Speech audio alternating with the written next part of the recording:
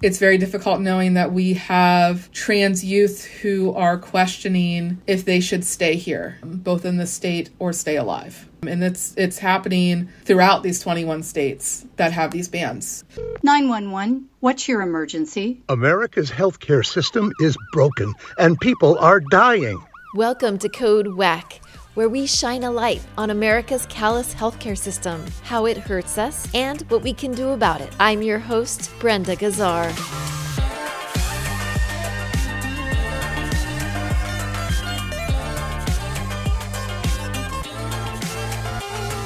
This time on Code Wack, some states are making it easier for trans and non-binary individuals to get gender-affirming care, which can include medical interventions such as hormone replacement therapy or transition surgery to help them align various aspects of their lives with their gender identity. But a record number of bans were passed last year to outlaw or limit such care. What kind of toll does this take on those in these communities? What policy solutions are needed to ensure they have access to the medical care they need? To find out, we spoke to Ash Orr, a trans organizer from West Virginia and press relations manager for the National Center for Transgender Equality, or NCTE. This is the second episode in a two-part series. Welcome back to Code Wack, Ash. Yes, thank you so much for having me. Thanks for being here.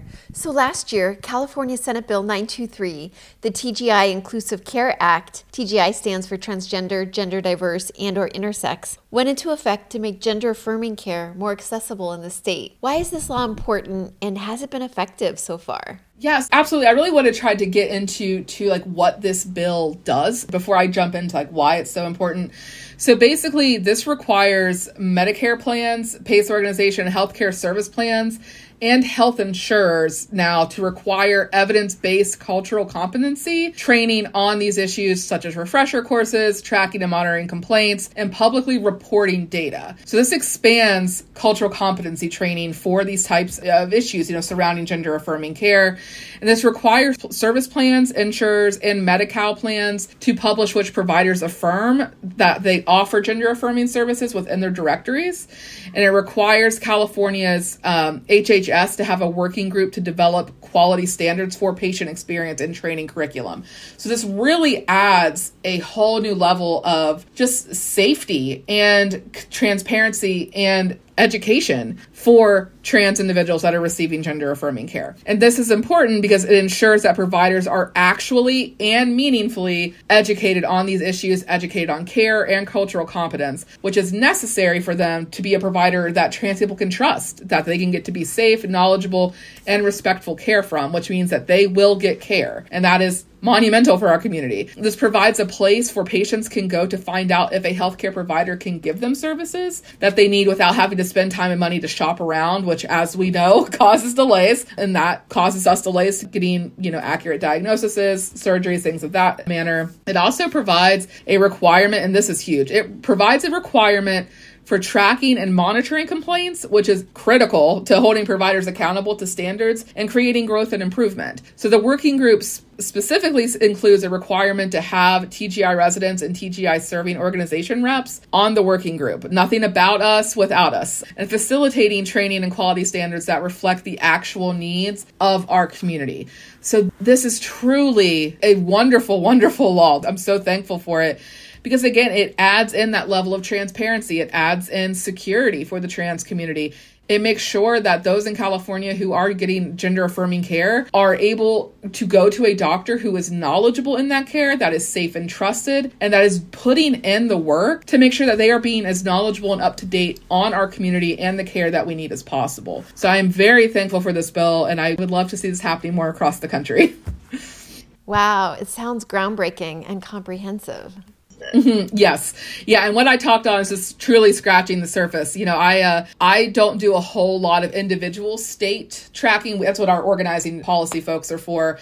But I do know that this was a bill that, I was keeping an eye on. So yeah, what I talked on is just scratching the surface. And I do strongly encourage folks to look that up. And again, that is California's Senate Bill 923. And it is a groundbreaking bill for sure. Wow, that's great. According to the Human Rights Campaign, over 35% of transgender youth live in states that have passed bans on gender-affirming care. What has been the impact of this on these youth? That's a tough one. There's been a lot of impacts that we have seen here on our youth. We saw in 2023 alone over 500 bills introduced that targeted LGBTQ plus rights, and over 400 of these bills targeted the rights of the trans community, and close to 150 of these bills specifically aimed to restrict or outright access or ban access to life-saving gender-affirming care for youth, which in some cases was as old as 25. We now have 21 states that have passed bans on gender-affirming care. And these bans include substantial financial professional penalties for the providers that do provide this necessary care to patients. And some even codify allowing your child to receive this care as being a form of child abuse. Sorry, it's really difficult to see and to talk about what we have happening here. The banning of this care is consistent with attempts to restrict reproductive care access and to limit our bodily autonomy. And it is directly impacting the mental and emotional well-being of trans youth, of their guardians and their parents, of the trans community as a whole. It's impacting our allies. It's impacting medical care providers. I'm here in a state that has passed a gender-affirming care ban. While we have a small loophole for trans youth to obtain that care, it is still a ban. And I have friends who are medical care providers here for gender-affirming care. And it's been really difficult. It's been difficult to watch them fear for their lives as they provide this care for their patients. It's been very difficult to get phone calls from parents asking me what to do to keep their kids safe. It's very difficult knowing that we have trans youth who are questioning if they should stay here, both in the state or stay alive. And it's happening throughout these 21 states that have these bans. The very real reality is this is impacting folks on multiple levels, and it's primarily targeting our trans youth who are already so vulnerable. I'm just sad that this is where we are. The reality is this legislation that we are seeing is based on fear-mongering and misinformation, and it's to exploit the public's relative unfamiliarity with the trans community and our rights. That's unfortunately just where we are right now. I see. Thank you for speaking to that. And I imagine it's not as easy as just going to California for a week, because a lot of care needs regular attention, right? Regular doctor's visits, regular monitoring. For sure. And the reality is a lot of these states that have passed these bans, a lot of these states have low income communities. Again, like here, especially in Appalachia, we are a very low income region, and folks do not have the monetary freedom or even the transportation to cross state lines to get gender affirming care. And that's where things such as mutual aid really come into play, is because our community, we step up to keep each other safe. But that is, like you said, it's people can't just up and leave to fly across the country for a doctor's appointment and then come home and then do it again. So yeah, unfortunately, if you are, which a lot of trans folks are living in poverty or living in states that are low income or with poor transportation and poor health care, you can't get out sometimes. And that's what's so frightening, is it's just not as easy as hopping on a plane. I wish it was. I wish we could just get our health care where we live. But unfortunately, that is not the reality we live in right now in some of our states. And you mentioned that some medical care providers are fearing for their lives. Do you know of providers who have been threatened? And also, do you know some that are performing gender-affirming care even against the ban in their state? Here in West Virginia, we have had healthcare providers being threatened. And I'm not talking about people trying to get them fired. I am talking about direct threats on their lives and on their children's lives and on their spouses' lives. There have been deliberate attempts at getting these individuals fired. There have been deliberate attempts at getting gender-affirming health care clinics shut down here. We are also seeing those of us who are activists and organizers who are openly trans and who are on the ground working alongside these healthcare providers and working alongside other organizations here in the state. We're getting threats. I will be honest, I get at least one threat a week. It's something that I have just learned to accept. That's awful. I'm so sorry. It's not great, but I want to keep my community safe, and I have the privilege to have a wonderful spouse, a wonderful support system, a wonderful place to work to where I can keep doing the work that I'm doing. but it does weigh on you. It 100% weighs on you, and it's weighing on our healthcare providers. It's weighing on our gender-affirming care clinics. It's weighing on the trans people who exist in these regions. But I will say that there are individuals in these states with bans who are finding ways legally to continue to provide gender-affirming care. And for that, I am very thankful, because they are putting themselves at risk, but they know that their job is to keep their community members safe and to provide this life-saving care. And for that, some of these folks truly are my heroes. We take it a day at a time. And again, we know at the end of the day, what we are doing is keeping our community safe. And that's what we're here to do. Wow. So to make sure I understand this, there's a ban in West Virginia on gender-affirming care. Is that right? So we have a ban, but we managed, it was a lot of work. And I am so thankful we pulled it off, but we did manage to get an amendment in towards the end of last session, that provides essentially a small loophole. So while it is a ban, it's not a total ban. You have to, I can't remember all the details, but you are still able to access gender affirming care here if you are a youth. There's just 1 or 2 extra steps. So while this is a ban in terms of where we were before this bill was introduced, it is not a total ban. Now, unfortunately, I will be shocked as we head into session next month. I will be shocked if we do not see a bill introduced to do an outright ban or to bump up the age in which the bans take place. You know, that's something that we're expecting to see, honestly, across the country. We're going to see a lot of what we saw last year in the legislative cycle, we think. So yeah, here in West Virginia, there is a ban, but it's not a total ban. There are still ways for you to obtain gender affirming care. Now, there are some states that with these bans that they are total bans. And it's just a shame that is unfortunately where we are. So the ban that you're talking about is specifically related to youth having gender affirming care. But there was an amendment that included a loophole that allows it to happen in West Virginia? Correct. How the bill was introduced originally was going to be a total ban. And we did manage to get in a loophole thanks to WVU Medicine, Planned Parenthood, Women's Health Center, and other organizers like myself. We were really able to do a lot of groundwork with some of these legislative or elected officials to get this amendment in. You know, it's not perfect. If it was perfect, we wouldn't even have this ban to begin with. But we were able to mitigate the harm slightly and still keep some of our clinics open and still make sure that folks have a way to obtain gender affirming care.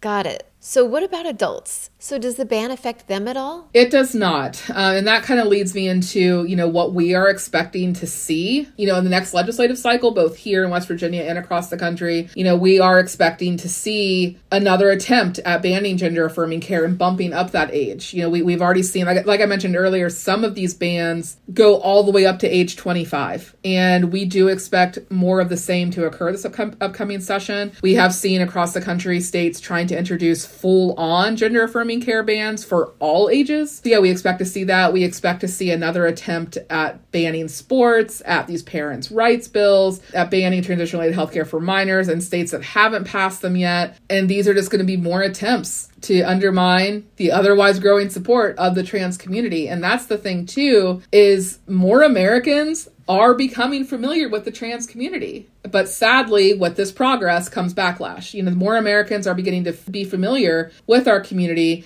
and that familiarity counteracts these tactics that are being utilized by extremist politicians in order to score these easy political points. So we do expect more of the same in 2024. We are expecting to see an expansion, too, of the bills that have already passed. And unfortunately, it's kind of also a hurry up and wait to see because this is an election year. In 2023, like I said, we saw over 500 bills introduced that went against the LGBTQ plus community. That was a record-breaking high. And we're wondering, are we going to see that in 2024 where we see another record-breaking year? Or are they maybe going to try to play it safe with these expansion of bills that they've already passed? It's because it is an election year and they want to try to resecure their elections. We just don't know what's coming. And we can spot patterns, but we just, no one knows what's coming. And that is what is unfortunately very frightening as well. Got it. So what policy solutions would help transgender individuals get the care that they need? Yeah, absolutely. So something that we would like to see more of. We are wanting to see expansions on good bills that we have seen passed. We are hoping for effective shield laws in states that don't already have them. We want expansions of funding for community clinics that offer gender affirming care and other similar services. We are hoping to see, changes to birth certificate policies. So what that would do is essentially make it easier to update information, including updating the parents' name on the child birth certificate. We are hoping to see an expansion of the Affordable Care Act benchmark plans to include more gender affirming related health care, as well as an expansion of Medicaid to cover more gender affirming health care. So that is what we would love to see happen. We are also wanting to see more politicians being trans inclusive and moving away from attacking the trans community for a minute. We would definitely appreciate that. But I think, in terms of policies, those expansions that I mentioned is something that we really would like to see happening for our community. Makes sense. So what are your thoughts on guaranteed universal health care that everybody would have, regardless of where they live? What would that mean for the transgender community? I personally am a very firm believer in universal healthcare. Again, I come from a place where we have a healthcare desert. We have a very low amount of individuals who are insured, and that's excluding the trans community. But then if we go back to that USTS data where we see that trans people are disproportionately impacted by being uninsured, having universal healthcare would allow for the trans community to get the healthcare that they need. We could go to the doctor, we could go get a checkup, we could get our prescriptions.